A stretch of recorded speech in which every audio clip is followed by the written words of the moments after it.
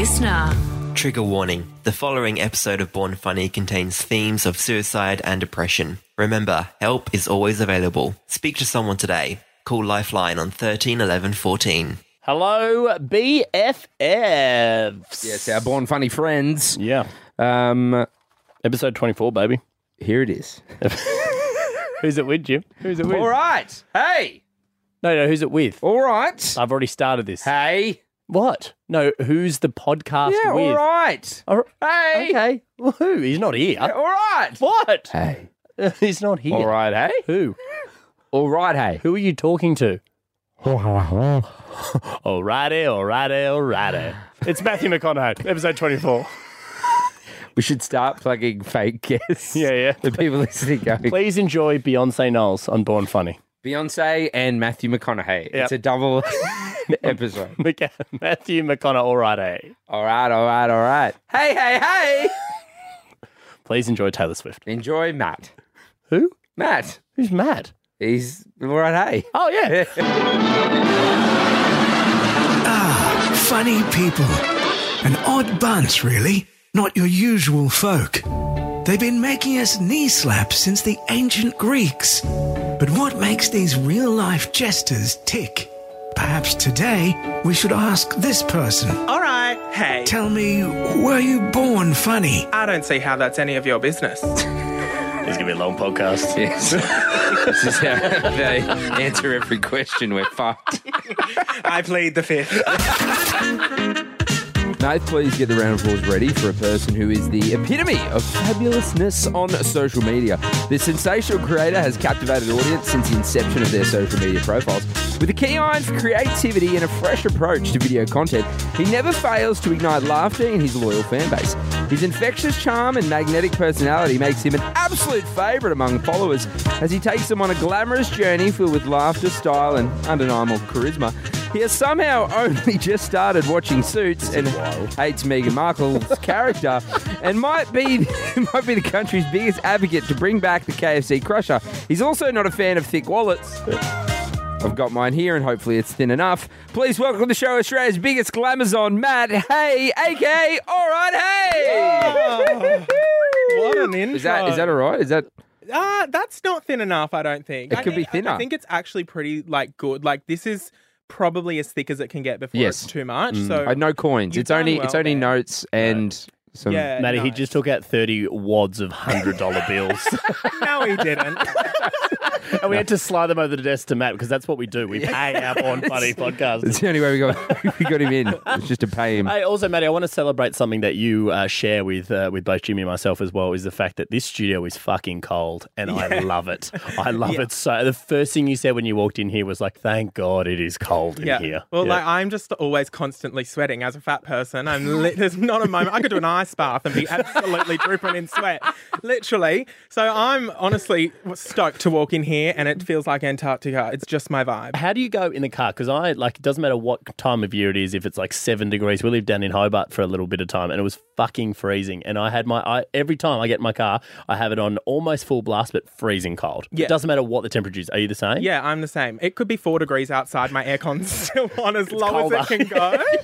Low. And absolutely hitting me right in the face and in the chest is the best part. Yeah, when we lived in Tassie, Nath would lay on top of his bed in the middle of winter and just boxer shorts and be sweating. And I'm in a hoodie with socks and track pants. And I'm like, how are you still warm?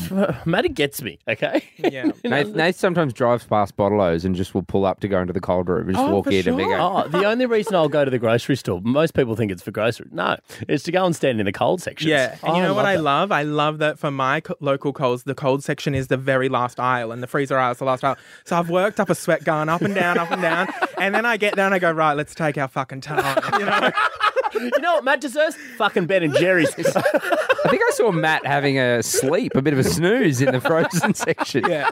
Like Everyone wants big dream houses, big mansions. I just want an igloo, Move to Antarctica. Matty, let's go back. What's your earliest memory of being funny? Do you have one as a child or? I felt like I was funny all the time because I was making myself laugh, but I was quite a loser. No one thought I was funny. No one wanted to be my friend. I had a couple friends, but they were just as weird as me. Family find you funny? No, not really. Because I think they were sick of me because I was that child that was like, all right, everybody, it's Christmas Day. We've had our lunch. Sit down. We're playing trivia, okay? Yeah, okay? And I'd get my grandma's Women's Weekly magazines and all of that and look through and go, right, what are the Royals done? All right, write a question about that. Yeah. And then I'd get my grandma's curtains, shut them, and then I'd tell my sister, you got to pull it when I'm ready. And she'd open the curtains and there I was, welcome to trivia, everyone. We're doing trivia. And they'd have to sit through 100 questions that I'd written while lunch was being prepared. How old were you when you're doing this? Oh, like 6 or 7 years old. 100 questions. By the time you finish, it's fucking Easter. But my parents loved that part. Yeah, they were yeah. like, yes, go away. Just write the questions. Keep yourself busy. They asked you to write 100. You're like, Mum and Dad, I could write 10. They're like, no, 100. Need 100 questions. So, one sister, more brothers and sisters? Growing up, I had one sister, and then since my parents split, and I now have a stepbrother and stepsisters, but we're all really close, so like they're brothers and sisters as well. So that early, Matt, right? So was it more being performative, or is it more like I want to be in control of the room here? Like, what do you think the reason was behind getting behind the curtains and coming out and go, all right, it's time for trivia? Was it more like, this is what I want to do, therefore everyone must do it? Or is it more like, it's time for me to perform? No, it's time for me to perform. I definitely wasn't about like having control of the room. It was more so like I always knew, from my earliest memory, I always knew all I wanted to do was entertain people. Didn't know at the time how that was going to be, but like always wanted to be on stage. I was doing everything. I was not even a triple threat doll. I was a octuple threat because I was doing everything. Singer, dancer, actor, soccer, tennis. Like, what am I good at? Let's figure it out so I can show everyone. You know what I mean? Like, and so loved being on stage. I was always in the school musicals. I was always front and center in the dances. Like, so I was always I just love being on stage. In class, were you studious? Were you trying to be like the smartest? Were you cracking jokes? Or again, you're just doing performative stuff? Again, like I feel like I was a bit of a loser. So I was cracking jokes, but no one cared. And everyone was like, shut up. Like, right, okay. Just get over yourself. So you were trying to be funny, I guess, but just everyone's like, the laughs weren't coming? Or? Yeah, kind of like, and then I kind of took a step back and was like, okay, no one wants to hear my voice. And so that was a big thing for me as well. Like I was talkative with my friends. So I was always the one that was like, the school report said talks too much, blah, blah, blah. And I don't know, for me in this like whole career, it's been like about reclaiming all the people that told me to shut up all those years ago. You know, and now I got a podcast that we just released and it hit number one. I'm doing sold out stand-up shows and blah, blah, blah. Like I'm like, and you invite those people who tell you shut up? No, security is quite heavy on the door and I've got a list with their photos. But like it's a bit of a it's a bit of a fuck you. I'm using my voice now to do everything that you told me I couldn't. How old were you when you started to lose your voice? So you thought I needed to be more quiet? Oh, very young, because obviously, hello, gay. If you couldn't figure it out. I know it's very mysterious, but... Well, spoilers. We haven't got to that part yet. I'm still on the fence. Wait, whether or not you're gay or Matt's gay? No, don't worry. I'll be able to figure it out for you. Well, he came in with gum, and I just said spit it in my mouth. I think you said spit it in the air and see whose mouth catches. It's a fun game. I got it. So quite young again. Were you then more reserved for a bunch of years? Definitely. So I went to a primary school that was quite effluent, and there were no school bullies. It was really weird. From kindergarten to year 2, I don't remember having a school bully. I'm thinking, am I the school bully? Was I the one? Because I don't remember having a bad time or anyone even caring that I was gay. I know that we were young, but even older kids at the school didn't really care. And it was in quite a high socioeconomic area. And so a lot of the kids were very privileged and whatnot. And I didn't experience bullying. I then went from that school. My dad is a school principal, but they call me the headmaster. But he moved schools to quite a low socioeconomic area. And I moved with him in year 3. And that the kids were just brutal. Like they were just so different. And so I felt like I had my voice up until year 3. And when I got to that new school, I was like, oh, I can't take these people on. This is too much. And I really took a step back and became quiet for years. And I was still doing all those things like being in the school musical and thriving when that sort of stuff happened. But just in the classroom setting, you were just very quiet. Did it change you at home and stuff as well, like on Christmas and stuff? Like were you still doing the trivia and the performance Still doing stuff? the trivia, yeah. You couldn't get rid of me. Yeah, okay. So you still, that performative element, He's got a residency in his mum's lounge room. Yeah. It's him and Adele. Yeah.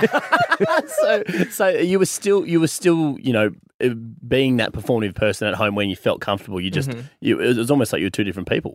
Yeah, That's for cool. sure. Yeah, absolutely. I feel like a lot of the time I just had to, as a gay kid, you got to hide who you are. But then there was that extra part of me that was also like my whole personality just wasn't what people were vibing with. And I was like, all right, then I'll hide that as well. And so I just felt like every day I was just like being fake and quiet, and I didn't want to be quiet. Did you wonder then that when you're leaving that primary school, did you want to find a different high school? Did you go to one near it, or? No, I just continued on through high school, and I mean things got a lot worse in high school because I was then opened up to obviously when you go to high school, different primary schools then come together. Yeah. So I met a whole bunch of other people from other schools who it went from like the kids who now were like okay with me being who I was and they've bullied me enough. Well, no, we've got a new kettle of fish here. Yeah. And we've got all these other primary schools who are meeting me for the first time and they don't like what they see. And so high school was really like horrible for me. Like I just would literally go and do Bible study, like signed up for Bible study. I went to a like non-religious school, but would go to Bible study just so I had a safe space to kind of sit in, and would spend most of my lunches in the library doing like sitting at Bible study but not doing Bible study.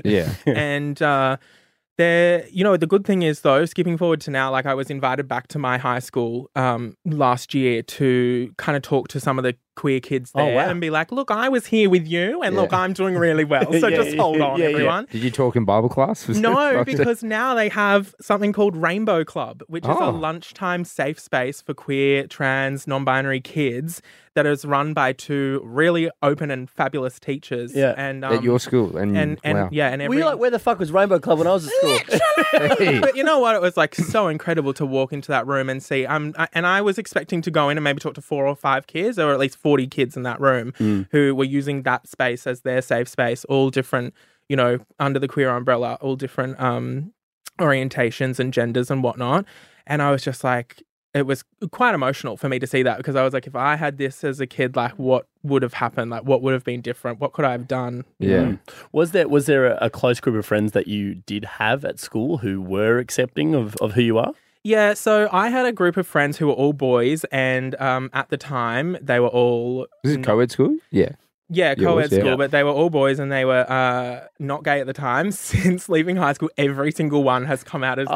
And I'm like, I knew it the whole time! And I was the only one that was like out. And then I also came to find some girls as well, like the popular group, if you will. Yeah. I kind of wanted to because all the popular boys were the ones bullying me. So I was like, if I get in with the popular girls, like hopefully they'll protect me. Yeah. And for a while, like it was harrowing. It was so bad because the boys just didn't care and the girls just didn't care to help me out. Protect you, yeah. And I remember like when I finally figured that out, it was in year 10 and I got bashed just simply for being gay. Like this guy I looked at it in the wrong way, apparently.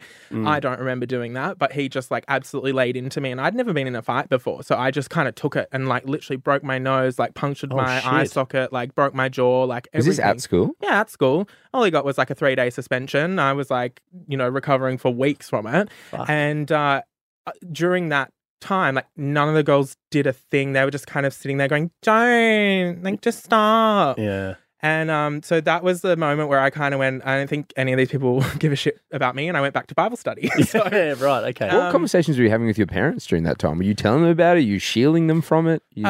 Well, it was actually really hard because after that I actually and like big trigger warning here, but I was having some really dark thoughts and actually tried to, do something really terrible. Because that happened and then one of my teachers found out, she then had to talk to my parents about it. My parents were going through a divorce. I was being bashed for being gay and I just wasn't coping and Bible study wasn't cutting it.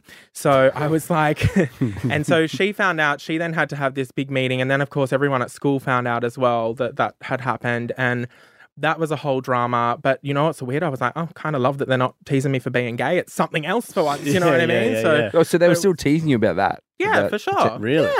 Yeah. Oof. Everything, like, take your pick. I'm fat, gay, gap tooth, dad's the school principal. Like, there's so many things. How does somebody go from, that period of your life to really owning who you are and being, one of the funniest people going around? Was there a moment like after that happened where there was a pivot and you're like, fuck this is me and I'm going to, be there and be proud about it? And, there was. And it was the year 12 school formal. And I said to my teacher who was organising the formal, I said, I just want to do a speech on behalf of the whole year. I just want to be the one to do the speech, like a really nice speech. And she was like, okay, yeah, sure, of course. Just let me approve it. So I sent her a fake speech that was real nice. Yeah. And then I got up there with my with my real speech. Real speech, yeah. And I tore every motherfucker in the room to shreds. I did the roast of the entrance campus and I picked out every single person and gave them, and I started the whole speech with the Central Coast, where some girls' tans are brighter than their future. And I had the entire room for like the first time, roaring with laughter. And then I just went through and went, you, make a joke about you, whole room laughing, next person. And all these really like niche references from throughout our school life, like, big moments that you remember from school, like those random moments when a dog just runs through the school and it's like the most wild moment. There's a dog in school, Get under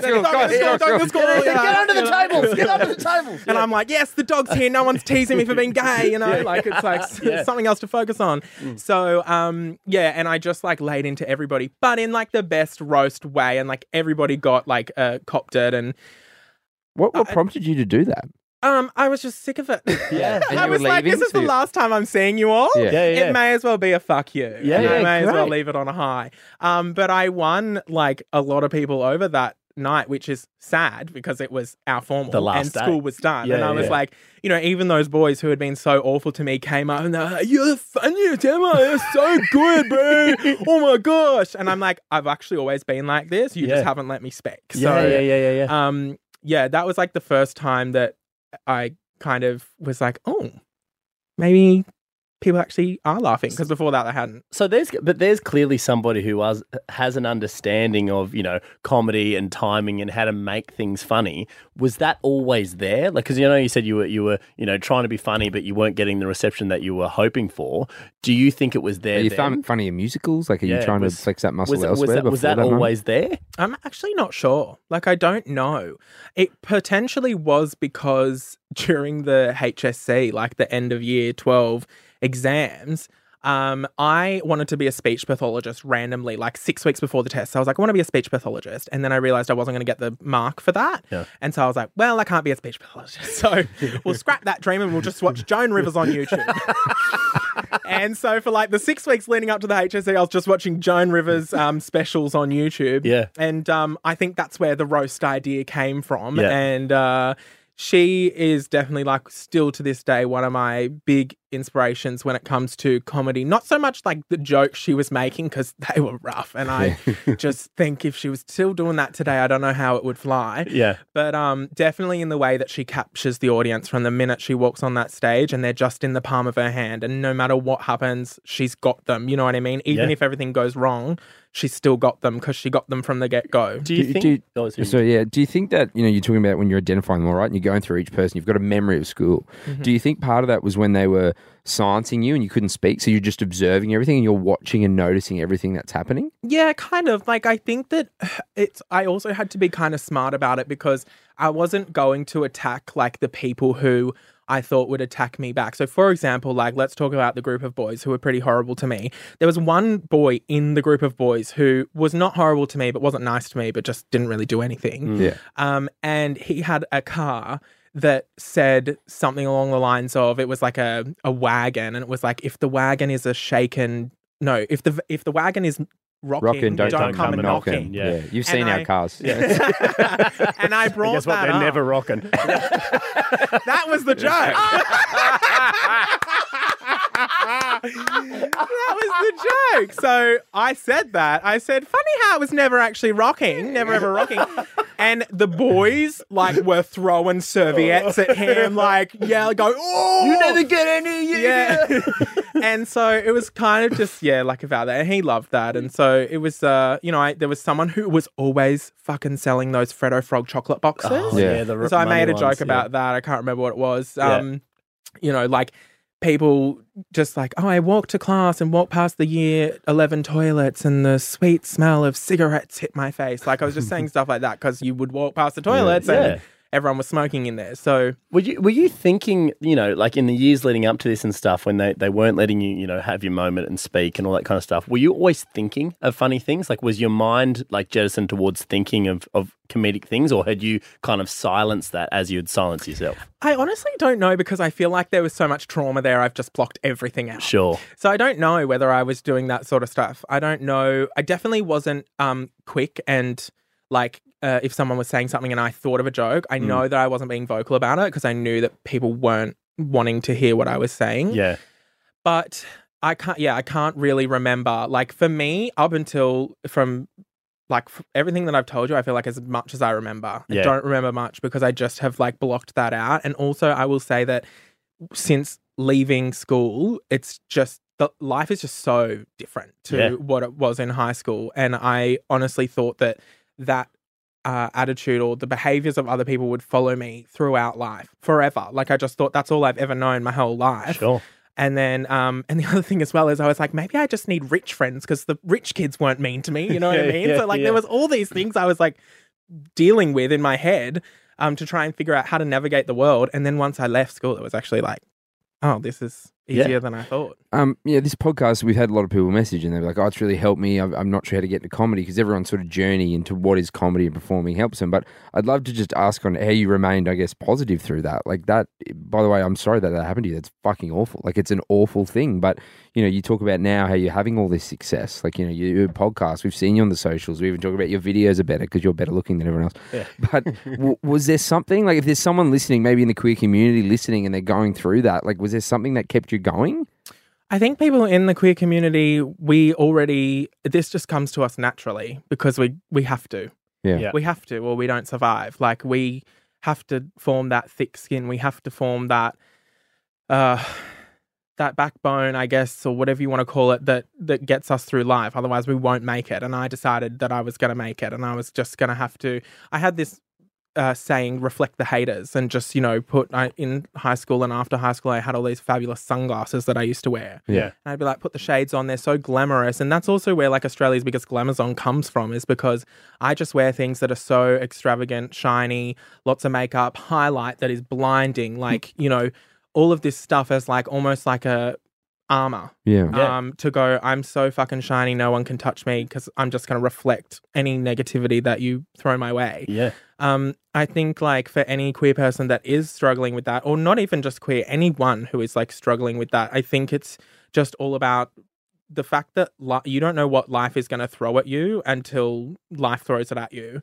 And I feel like if I had gone back and told like my high school self what I was doing today, not even today and not even to do with social media, I just mean in life in general, not my career, just life in general. If I was doing what I was doing, if I was as happy as I am, I wouldn't have believed you in high school because it was so drastically different. Yeah. And the best part about going through life is that like you just don't know what's next. Yeah. And that actually excites me instead of scares me. It used to scare me all the time. And I don't know when the switch happened where I got all of this, because I've always been confident, even when like they were knocking me down, not letting me speak, I was still like, I know who I am and I'm fabulous. You know what I mean? So I've always had a sense of confidence, and I always have believed that I will do whatever I can to the best of my ability. I used to have a legal studies teacher who, used to say that, because I was dumb as well, like at some things, like legal studies, I just couldn't wrap my brain around. And I remember he, like, not to throw the spanner in the works, but like I think he just maybe didn't like me because of some of my life choices. And he said to me one time, like, you're never going to amount to anything. He said something like, I can't wait in 5 or 10 years when I see you collecting my bins out the front because all you're ever going to be is a garbage man. Oh, what the fuck? But I was self-aware enough to go, well, you know what? If I want to be a garbage man, I'll be a garbage man. I'll be the best fucking garbage man ever. And also, who says being a garbage man isn't cool? Like, you know what I mean? So I always had that attitude about me that, has carried me throughout life. Yeah. Well, let's talk the next step, right? So, year 12, you make the speech. You're like, fuck, why did I wait so long to do this? It was phenomenal. Everyone laughs. What's the next performance step that you take when you leave school? Like, what is the next thing you do, and when do you make the decision to, well, let's have a crack over here in the performance space? Ages, because I think until so from leaving high school, I started my YouTube channel a few years later. Yep. And that Were you studying? Did you go to uni? No. Well, no. I was watching Joan Rivers. I didn't get a good score. So what were you doing? What were you doing for cash? Did you have a bit of everything? Man. Literally, I was this is actually so bad, but I was a lifeguard. Oh. I can't even swim. But I was a lifeguard. They didn't ask for any accreditation, nothing, no certificate. I was a lifeguard. I was getting paid. It was at this little water park at a pub. So, I don't know. It was water park at a pub? Yeah, it was all wrong. But anyway, it worked for me. I was making cash. Yeah. I was doing anything. I've always been a bit of a businesswoman, always been, money has always driven me. Like, I was doing lifts for cash back in the day. Yeah. Saying $20 to the club. I'll drive you and your friends. Okay. Put the tunes on, and I would make $1,000 in a night, tax free. Don't tell the ATO, but cash. Give me $20 and to drive you to the club, and then by the time I'd driven everyone to the club, people were starting to come home. Yeah. And so always one of those people who like had 3 jobs at once. I was working at Domino's and the Body Shop and a perfume shop all at the same time, and because again, like I was like, before I went full time with social media and comedy and stuff, I was working at McDonald's, and again, like I still had that attitude that like, people look down on McDonald's, but I was like, I want to fucking own 10 McDonald's. Yeah. They make like $1 million a month on average. Let's go.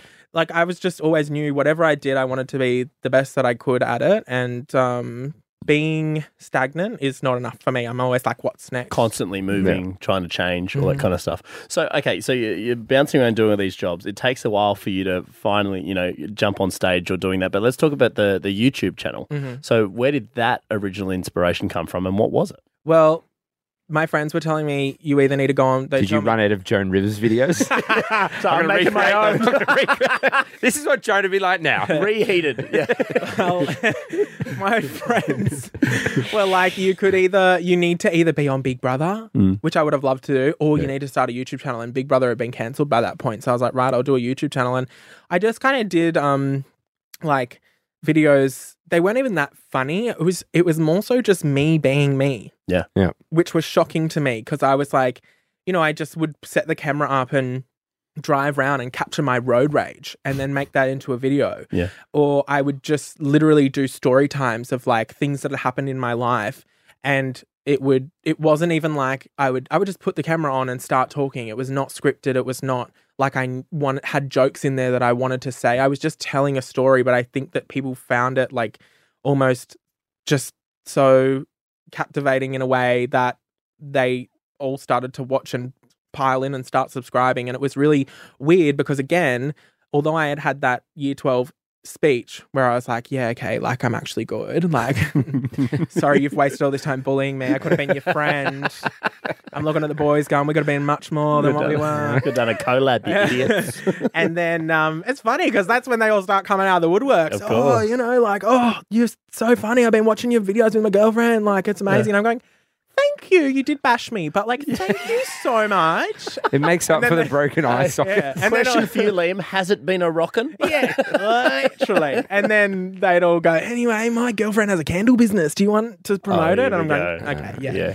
So, anyway, I think the best part was that I was just being me. Yeah. And for people to respond to that so well was really thrilling. And so then I just continued at YouTube and then started all the other social media as they came about. And then here we are 10 years later. Yeah. I feel like a social media veteran, waiting for my redundancy or something. Long service leave. Where's the pension when you need it, love? Yeah. So, yeah, it's been like a long journey. Do you remember that moment, when you're making the YouTube videos and stuff? And Are they going well? Yeah. When did they start going well? When did subscribers start coming in and you're starting like, holy shit, like people are enjoying this? Pretty much straight away. It was a really quick process. Like I didn't expect it to be so quick, but I think I also, like 10 years ago, 10,000 subscribers was like, you were famous. Yeah, you know massive, what I mean? yeah. Like these days, if you have 10,000 subscribers on YouTube, like no one probably knows who you are really. Yeah. But like back then, 10,000 subscribers, and like I couldn't go to the shops without someone coming up to me and saying, "Hey, I watch your videos."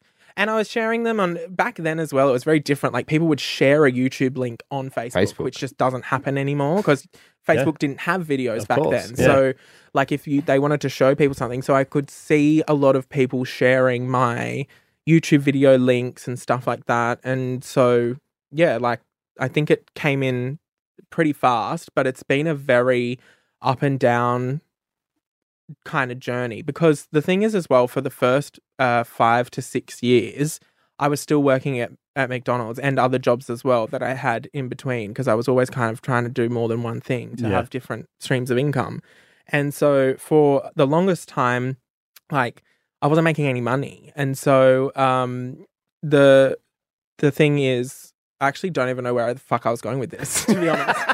You've got me. Me and Nathan both time. I'm like, holy fuck. So you do 5 years. This is that U12 speech. When does it drop? Like when did you? Oh yeah, ebbs and flows. So the first 5 years, like I was working, so there was times that I didn't have time to do videos. So I was like, I've got to have a rest, and there might be 3 months without a video because like I'm just too busy. And so that's what I was saying, is there were times that I kind of also had mental health struggles and things happening in my personal life that I was like, I just can't be bothered.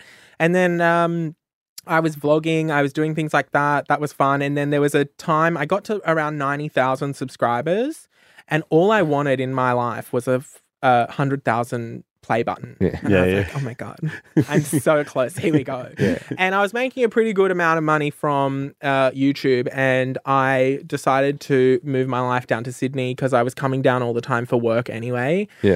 And then I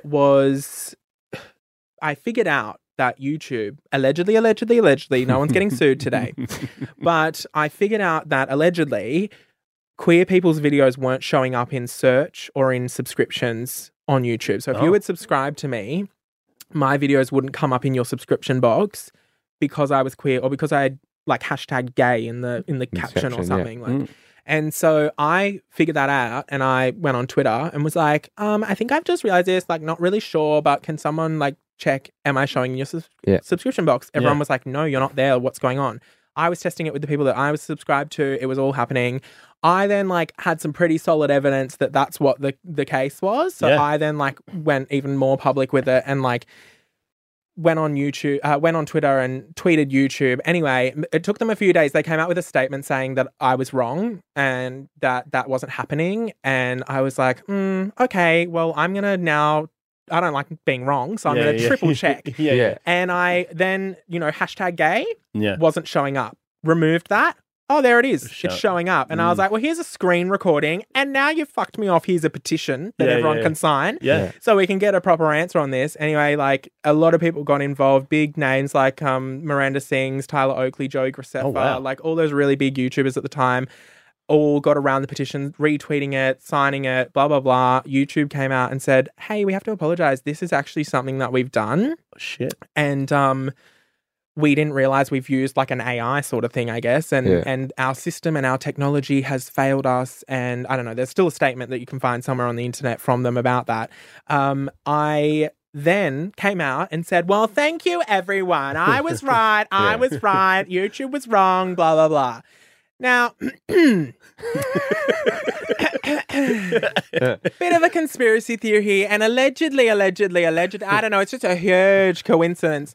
2 weeks later, I went from getting anywhere between 50,000 to 1 million views on every video to barely cracking 2,000 views. Fuck. Money went out the window, like everything was gone, and it was this big downfall. And my YouTube channel has never been the same again. Wow. Now, I'm just going to leave that in your hands. You figure out what happened there. I'm not saying anything, doll. Allegedly, but I'm not saying that that's what happened, but it's a huge coincidence that just 2 weeks after I've done all of that, suddenly the YouTube video has just been nuked, is what everyone calls it. Yeah. And then I had to pivot. And so I went to Facebook videos. They had just launched. I was making so much money from Facebook videos because Facebook wanted people to use the platform. Yeah. So for YouTube, for example, my CPM, which is basically like how much you get paid per 1,000 or 100,000 views, was like 60 cents to $1.20, anywhere in between. Facebook was like $23. Oh. So I was making bank. Yeah. And I was living my life. Still at Macca's? And Thank you, Mr. Zuckerberg. by this point, I had left. I was in Sydney doing it, whatever. And I actually had got a job at a Woolworths call centre randomly, doing you know how you get groceries delivered. Yeah. You'd call me if you had a problem. Uh-huh. I was like, no worries, I'll sort that out for you. Just because I was like, I just still need some security. I had quit for a little bit, but I got that job just for security. And then we had a really big sponsored job come through, and I couldn't do it because I had a shift. And I said to my manager, Alex, at the time, I said, I just, this one job offer that I know it's a lot of money, but they've given me one job offer. If I take that job offer and then never get any more work, like I'm screwed. But like, this is my job. Like I have to show up to this shift. And he goes, I'll give you $1,000 if you walk out the door right now. I said, I'm there. Where do you need me? Because at that point, like $1,000 was changing my life. I'm like, that's 4 weeks rent. I'll sort myself out, We'll figure it out. So, Matty, were you ever, so the videos that were going really well on YouTube and even now, but I want to talk, early days on YouTube when they were going really well, were you looking back and, like looking over what was working and like comedically looking, okay, they like this, they don't like this, they like this, they like this, or was it kind of just throwing stuff at the wall, see what sticks? Bit of both. Yeah. But I kind of have like at the time, like I feel like my content pillars have always stuck with me the whole time. These days, TikTok definitely just throwing shit at the wall and seeing what sticks. But I have a note in my phone that I always like reflect back on. Great. And I'll read it out to you right now of like my content pillars that I have. Yeah. So Fuck them haters. I released a song called Reflect the Haters. Really? Yeah. Oh. Yeah, we'll have to play it later. Well, Let's hang on. Can we'll play it on the radio show. Watch this. Ready? Let's put a bit of it in here. Yeah.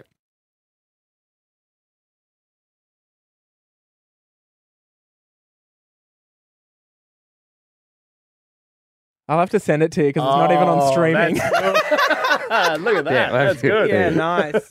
But yeah, so I have kind of my content could fit into any of these 5 pillars. One is shareable, meme-worthy content that's low effort, high potential, and tag-worthy. So people, that was definitely the Facebook kind of vibe, is I wanted people tagging their friends in my Facebook videos, potential to share it, go viral, all of that sort of stuff. That kind of like draws the audience in. You get a lot of followers from doing just shareable stuff where you don't talk, you just put a Taylor Swift song in the background and you write a funny caption. Yeah. And I do a lot of those. I might do one once a fortnight because that draws so many people in. But then with my other personality-based videos, that's where I make the connection with my audience and they stick around, opinions, thoughts and feelings. So product testing, general relatable commentary about what's happening in life.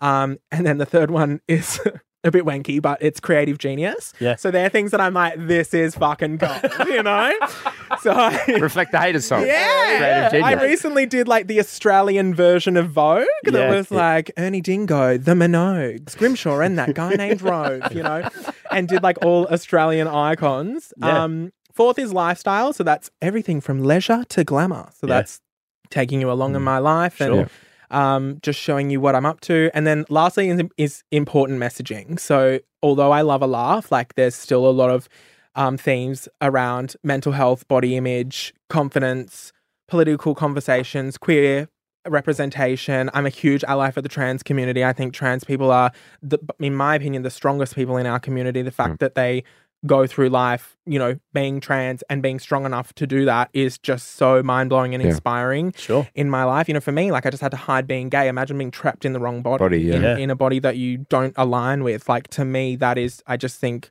I love the trans community so much. And so I have all the time in the world for them. And so it's all about that. It's like the viral videos, bring them in, show them a bit of personality, really hit the nail on the head with something fabulous for them to stick around forever and like hook them in. And then also, foster some important messaging in there. And I carry that through my live shows as well. When did you write that list? That's been with me for probably 18 months. Wow. Yeah. See, this is so interesting because, Jim, as you said before, we've spoken to so many different people who have so many different, ways that they produce and create and write their content. And people do have formulas and stuff, but it's the first time we've, somebody's had official pillars that they like to align their content with. Was that your idea to come up with pillars, or had you seen somebody else do a similar thing, or were you just sitting there one day going, I need to, it's almost like a filing of all of the stuff you do? I just came up with it myself. I was just about 18 months ago, because here's the thing. So I went full time with my social media back in 2019. But before that, for about a year or two, I had cut down to like 10 hours a week at work. So Is that the Woolworths call job? Yeah, and Macca's as well. Macca's, so I was like, I know that I have only been full-time since 2019, but for 2 years before that, I really wasn't working. I was only earning a couple $100 a week just for security reasons, just to make sure I had something coming in. But I probably could have like gone full-time earlier. Anyway, money drives me, and I was like, I need to be smart about this. Yeah. So once I was like able to really leave and go properly full time, I sat down and I really worked out like I love the businessy side of things. Like randomly, like I love open up my Zero, I'm wet. Like I'm like, let's fucking talk, bitch. You know what I mean? So like I start on my mile, but I'm anybody's. I'm just gonna say I love Gmail. Like I just love it. I love a Google Cal. Like honestly, that's my love language. You know, we did on our radio show, we did a screen time test. So how long Nathan and I were on our phones? Yeah. Nate's number one app, screen time, Gmail. Yeah. I love that. Loves an email. I knew that was my person. That was my person. He loves the fucking cold and a bit of Gmail. Yeah. And like number 5 was like Nate's wallet. We were like, how often are you getting your wallet out? Like tapping Apple Pay, checking your flight. Just show people that I'm gold on Virgin. Yeah. I'm nearly platinum. Oh my gosh. Yeah, so I definitely love the admin side of things. I love being organized. I love like writing everything out and being like, what do I have to do? What do I want to do? All of that sort of stuff. So the pillars kind of came about 18 months ago. I actually updated it yesterday though and put in those things like leisure and glamour just to explain to you what it means. But like in my brain, the 5 were just always written down. But yeah, that's how I work. I kind of like am 50% improvisation and off the cuff. Some things I literally just film in one take and it's up. And the other 50, like the Australian Vogue version that I did, like that's been sitting in my content ideas list for 3 years. Wow. And I wanted to do it really high produced and really like, put a lot of effort into it because I was like, this is a great idea. I've never seen anyone do this. And so I want to execute it properly. And then it's been 3 years and I haven't done it. So I just picked up the camera the other night and filmed it. Yeah. Were there opportunities earlier, but it just wouldn't have looked as good as you thought it was? So you're like, all right, I have to hold on to this until I I'm do just it properly? fucking lazy. You're like, there's a 6 pillar. Lazy. Yeah. No, and 7th, money. Yeah. In your opinion, because like we have chatted some people, in terms of social media, whereas you seem to be, one of those people who've been in from the early days. Some people, have been doing comedy, stand-up comedy, and they're like, all right, I've got to use the socials now to try and get a fan base. Mm-hmm. Or a lot of people we've chatted to just during COVID, they went, fuck, I don't have anything else to do. Mm. Do you think people can have a career without being funny or entertaining? Like, is there enough science behind it to make someone successful? Yeah, for sure. Yeah. But you have to have something to say. Like you can, like the harsh reality is not everyone's going to be interesting. Yeah. And so you don't have to be funny or entertaining, but I mean, there are people I follow that definitely aren't funny or entertaining, but maybe they've got a good message or they've got something that they're bringing something to the table. Something to the table at least. Yeah. I think that like the pandemic really changed our views on who we follow online. Yep. And that was really good for me. And that's why it was so good for many of the guests probably on this show, because you'll notice it's no longer like Instagram 10 years ago was all skinny white girls laying on a beach and everyone was like, I want that life. And then the pandemic was like, hang on a second, we're all just the same at the end of the day, blah, blah, blah. Yeah. And they were craving more. They needed entertainment. They'd watched all of Netflix. They'd finished Grindr. Like they were done. We all watched Tiger King. Finish the Grindr levels. Beat the last boss. I've had the door unlocked and people have just been coming in and out for months.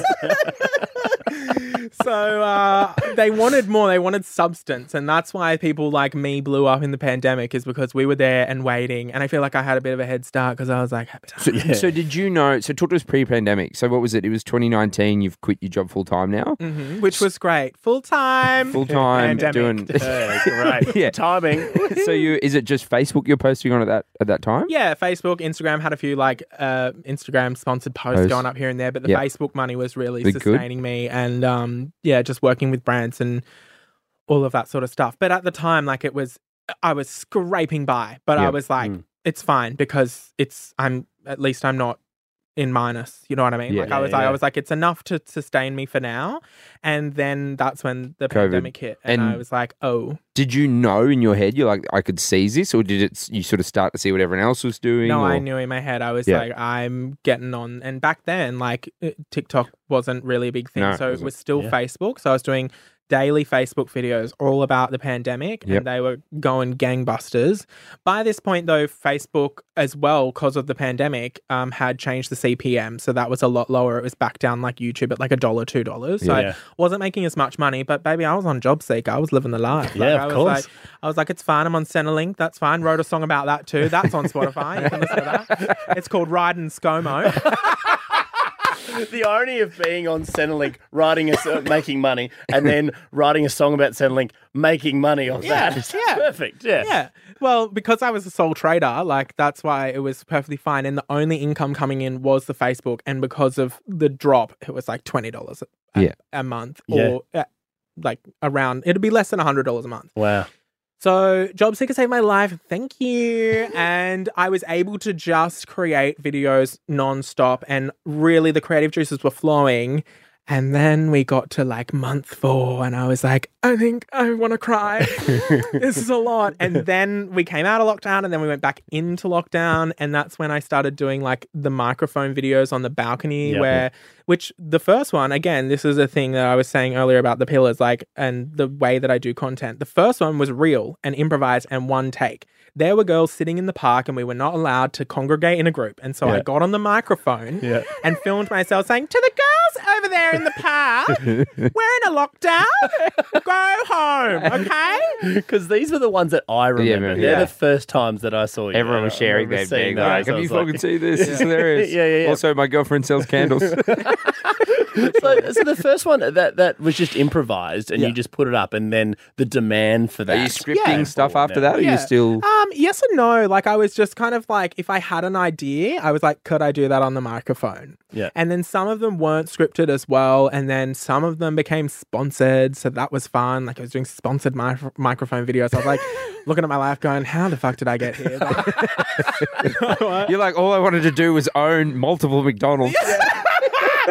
Hey, it's not too late. It's not. Yeah, it's a good time. Sponsored microphone. Yeah. But you're going to retire from this soon, aren't you? You're waiting for the redundancy package. Hey, Matt, I want to ask when did All Right Hey come into existence, and also Australia's Biggest Glamazon? When did those two, identities come forward? So All Right Hey was from the start of my YouTube channel, because I would start every video with All Right Hey. Yeah. But the thing was, it was never meant to be my name, but then people started to come up to me at the shops and say, are you All Right Hey? Yeah. Because they didn't know my real name, Matt. Okay. And I was like, what was your handle on YouTube? All Right Hey. Oh, well, because back then everybody had a cool way of starting their videos. Yeah. And so that was going to be mine. And so I just went, I'll make the whole channel All Right Hey, because I couldn't think of a name that was interesting. I mean, Matt is not the most interesting name in the room, Joel. So I thought if my name was... Hey, I'm Matt. Yeah. Doormat. Exactly. You know what I mean? Yeah. Like if it was Siobhan or something, that'd be a bit sexy.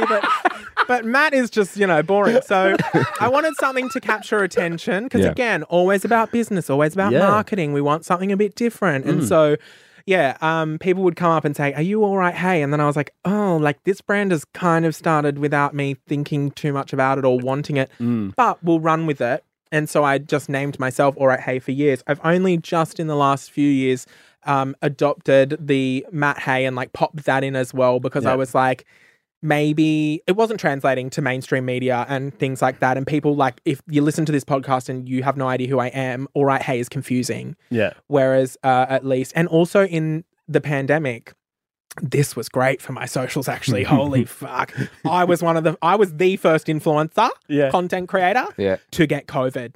And I documented the whole thing, and all eyes were on me. Channel 7 choppers outside my house. Honestly, they're down. No, this is no word of a fucking lie. Yeah. Someone's got my number. I don't know how they got my address. Yeah. They've called me, and I'm going, hello. And they're going, oh, hello, this is so-and-so from Channel 7 News. We were just wondering if you could do an interview about, your time in isolation right now. You've got COVID, blah, blah. I was like, oh, yeah, sure. Like, I can do that for you. And she goes, okay, would you mind just coming out to the balcony? I said, yeah, sure. And walked outside. The fucking camera crew's standing on the ground with the camera up in my face. And I've jumped back inside and said, no, you can have my voice, but you can't have my face. Especially because it was just so obvious where I lived. I lived in a very obvious building at the time. And I was like, for safety reasons, we're not doing Was that confronting? Like the fact that they call you and I was then like, just walk it? I went into a spiral. I was like, how did they get this information? How have they figured out that I was there? But then I realized I had done an interview. Channel 10 on the balcony. I did something for one of them like a few months prior to that, and I was like, oh yeah, I had to give all my details. So that's probably how they figured that one out. Right. But everyone, loved seeing the behind the scenes of COVID. Now we've all had it. Yeah. But like at the time, I was the only person that, and it was that in that time that you were like, I don't even know one person that's got it. Yeah. And then I was the first one, and all eyes were on me. And I was like, if I knew this was going to happen, I would have got it 2 years ago. Like, give me that bat. Yeah, literally. Allegedly, it was a bat soup. We don't know. Allegedly, I don't know. Was that rumor about it was Guy Sebastian? Allegedly. Yeah, remember allegedly, we went to the... Anyway, allegedly, I don't know. It was YouTube, I heard. Allegedly. You said it. Oh shit! And then what about the Australia's Biggest Glamazon? When did that identity come in? That was just me being like, I need a name. I need a bit more of the brand. Basically, the word Glamazon for me has been made really popular by RuPaul. But back in the day, I watched Gladiators, which is coming back soon. Yes. And they had a Glamazon. They had a gladiator called Amazon and Viper. And long story short, Viper went on to be my drag name when I was a drag queen. And Amazon, I was like infatuated with because she was just so masculine and like butch. And I was just like, I want that energy for some reason. And when I was younger, I remember saying like, I'm Amazon. No, sorry. People would say to me, you're Amazon. Like, you're Amazon. And I was like, yeah, but I'm a bit more glam than Amazon, you know? And then Glamazon came from that. So unfortunately, RuPaul's made it her entire fucking life. But I came up with it first. So then later on in life, I was like, okay, well, people were calling me Glamazon. I was like, it ties into the nice childhood story. It's also a word that everybody knows right now. And then I just gave myself the title. A lot of people think I won it somewhere. I'm like, no, I just crowned myself. And it was a joke at the time because it's like biggest as in like most famous, but also biggest as in like fattest. And so it was like bit fun for the kids out there. Yeah. And then I also want to talk about taking the stage for the first time in the live shows and the comedy. When, after success on social media, did you decide to take to the stage and do live shows? And obviously followed by heaps of success there. So I was approached by a tour manager who also is Christian Hull's tour manager. Oh, yeah. So he was managing Christian Hull at the time, and Christian sent me a message because we're good friends, and he said, my manager wants to talk to you about doing live shows, and I was like, okay. And yeah, we connected. I just knew straight away he's just one of those people who I just went, yes, you get me, and you know what I want, and you know how to make it happen. So we announced the first shows, and then COVID hit. So we ended up having to cancel those. And then 2 years later, so 2022, is when we brought back the live shows. Discussions were happening the whole time. Can we do it? masks, limits in blah, blah, blah, blah, blah. We couldn't do anything. And I said, I don't want to do my first time if it's not going to be done right. Yeah, so let's just wait till it's all over and we'll reconvene. If it takes us a few years, we'll reconvene. And so we did. And so I reached back out to him and said, look, everything's open. We got no capacity limits. We got no masks. All good. I'm ready to do it. And he was like, let's get it done. And so we did 3 shows at Sydney Comedy Festival, which sold out pretty much straight away. Yeah. So we added another 2. They sold out within another week. And then we had to do an encore show, which also, I think at the last it was in a bigger venue, and at the last minute, like I remember checking, and there were 7 tickets left, so we almost sold out that one as well. Yeah. And I was blown away with the response that I was actually good. Yeah. Because although I was like, I know what I'm doing, like this was a whole new thing to me. Like doing stand-up was a whole new thing to me. And also it wasn't stand-up. Like I definitely made a show that was tailored to my audience that already knew me anyway. There were a lot of nuances from my social media career. Like I spoke about times that I'd walked the red carpet at the Arias, and I've spoken about that online before, and I wore this outfit which was fucked, but at the time I thought I was Beyonce. Like I went on the Arias red carpet in like this jacket that was all studded and chains. I made it myself. Yeah. And then just undies. And then sparkly boots. Like it was tragic. I made the worst dress list. Yeah. And but I was still like, at least I'm on a fucking list, you know what I mean? And then so I was talking about that. So that's like a reference that a lot of people would remember. So I was talking about like that in the show. And the show itself, my first show was just called A Night with Australia's Biggest Glamours On, but it had an overarching theme of fake it till you make it, which is how I've gotten through life, is like by faking, you know, not being myself, like faking, not wanting to speak, blah, blah, blah. I had to fake being straight for all those years before I could come out. You know, I had to fake on the red carpet that I was, you know, the whole story there was that I was broke. And so everyone else is dressed by designers and I had to make my own outfit. And so like, that's like, you know, fake it till you make it, fake it till you make it. And then again, going back to the pillars of my content, there's always a nice message. And so at the end, it came back around. Oh, sorry, I just kicked the table like there was... And the last point was... I really want to ram this home. And so at the end of the show, it all came around and I was like, you know, because it was in the pandemic that everything got stripped away. And I looked at my life and was like, oh, you know, fake it till you make it, but like, where's it actually even gotten me? And then that's when I had my second resurgence in the pandemic, when I got on the balcony and did the microphone videos and was just being myself. That was a candid moment that was real. And that's what people respond to, you know what I mean? And so the whole message of the show was like, life's too short to fake it, to please anyone else, to be someone you're not. Like, just be you. Reflect the haters, and once you stop faking it, that's when you start to make it, was kind of like the message of the show. Yeah. Oh, wow. I mean, Matty, we'd love to keep chatting to you. We have to get you back for another episode. I'm getting wrapped up by producer Jay. No, we're getting wrapped up because part two. No, we're getting wrapped up because Channel 9 are on the roof and they wanted to. I don't know how they know where we are, but they've been listening. Well, Matty, how we wrap it up is, you know, we asked you at the start, were you born funny? But, you know, having gone through your whole journey, do you have the same answer? Do you think you were born funny?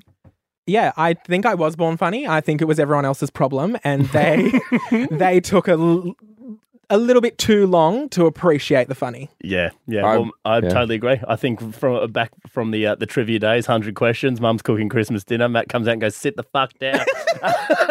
I think the funny was absolutely there, mate. And on behalf of, you know, Jimmy and I and everyone listening, we're so glad that you're here and that you did find the funny. So we appreciate it, mate, and you were definitely born funny. Thank you. Yeah. Now, if you ever see Matt in a Commodore and it's rocking, don't come and knock him, baby. Leave him alone. And if anyone has a McDonald's for sale, please hit up. All right, hey, he's looking to... Also, just to clear it up, I'd never be seen in a Commodore. Not again. Thank you, Matty. Appreciate it. Listener.